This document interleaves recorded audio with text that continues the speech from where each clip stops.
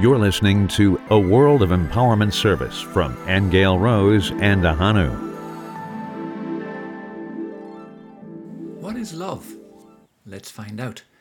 Many people ask that question, so a number of years ago we did a group Akashic Record session in Ireland where that was the predominant question. Have a listen and hear Aingeal Rose's answer, which she downstepped from God's source directly through the Akashic Records.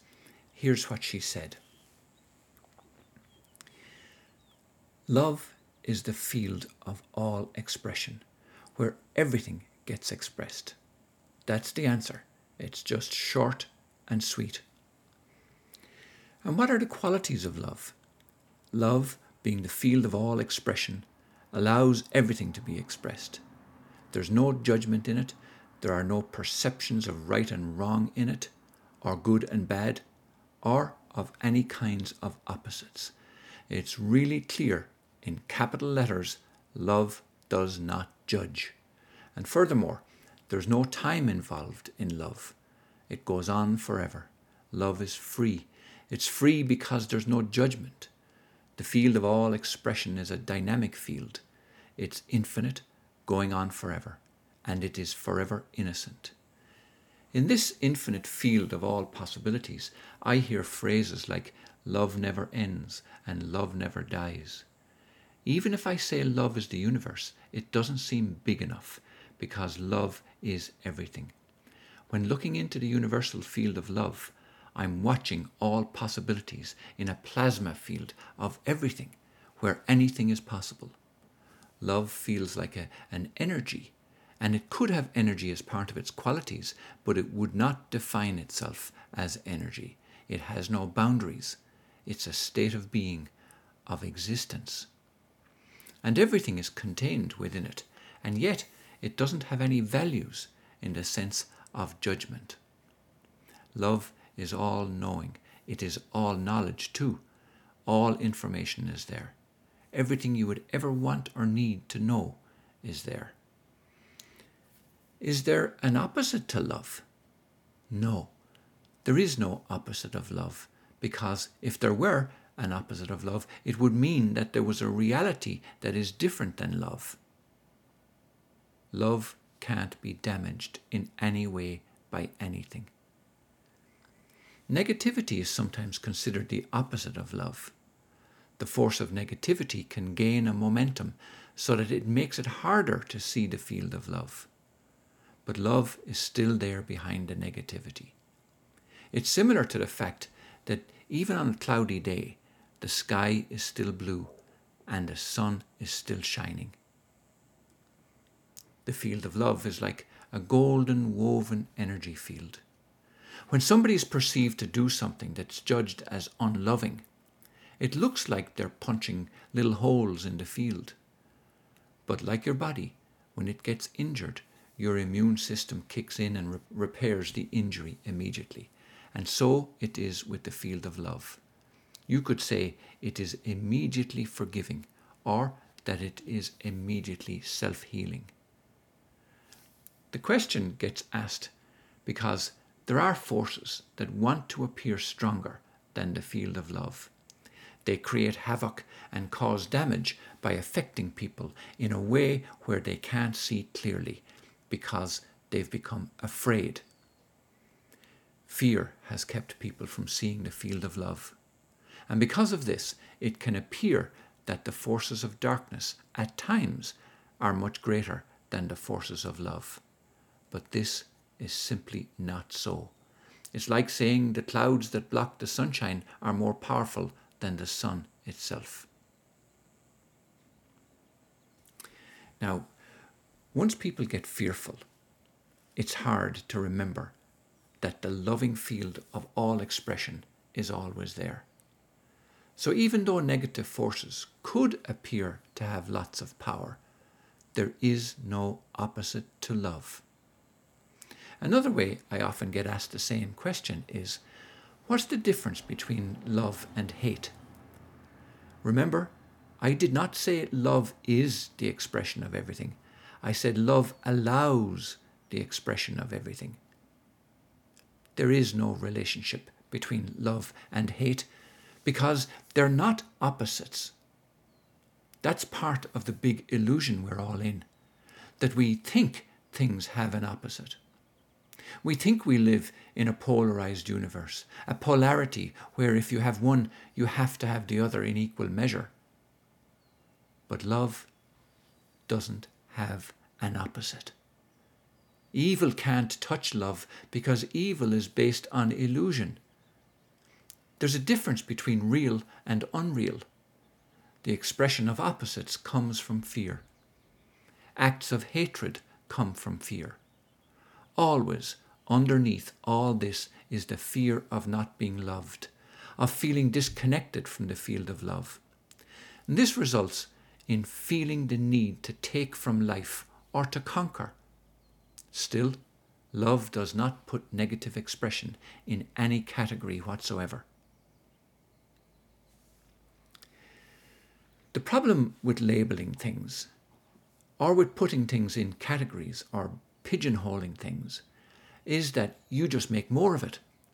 The moment you label something, the moment you name it, the moment you judge it as bad or good, right or wrong, you've just made more of it. Source is not saying that evil is love.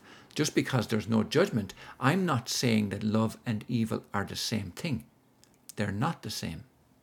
Anything counter to love isn't judged by Source, but it is allowed by Source. This is what love is.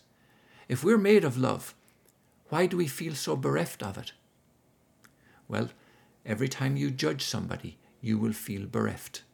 You can't judge someone and not feel the consequences of it somewhere in yourself. It's judgment that makes you feel guilty. If you feel guilty, then you believe you will be punished. You can't feel love if you're doing that. And as long as you're judging one another, you can't feel love. Source loves everyone the same. And if you're really in a state of calmness within yourself, you wouldn't feel bereft at all. If you feel bereft, you have created fear for you. And once you judge, you feel guilt. And once you feel guilt, now you fear punishment. You just can't get around it. It's just the way it works. Forgiveness is when you get to the place where you know you can't judge anyone. Forgiveness is not that you did something to me and I did something to you and you forgive me and I forgive you. Forgiveness is the realization that you can't judge in the first place. This is called grace. That's why they say if someone is really annoying you, to bless them instead of judging them. Because if you bless them, you're offering them grace. And grace is an energy where you don't really know how it will manifest with them. That's what you're offering. You're not being specific about any outcome and saying, well, I'm offering you this, so I'll get something in return. I bless you because I want you to have this, this, and this, and this.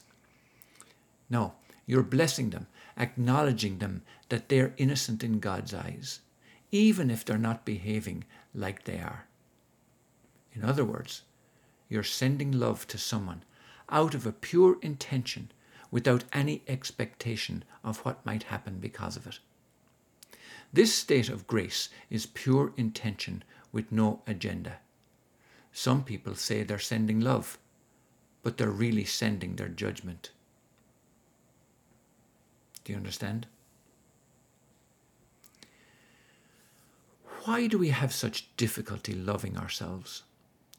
You simply can't love yourself if you judge somebody or judge anybody. Judgment is judgment is judgment. If you judge another person, you're going to feel negativity. And if you judge yourself, it's basically just ignorance.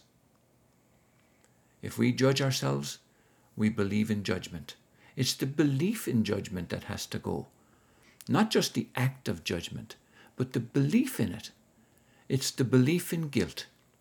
Whether you feel you're guilty or somebody else is guilty, all judgment is the belief in guilt and victimization. If you believe in victimization, you can't believe in love. The reason we don't give up guilt is we want other people to be guilty, and then we can feel justified in our grievance.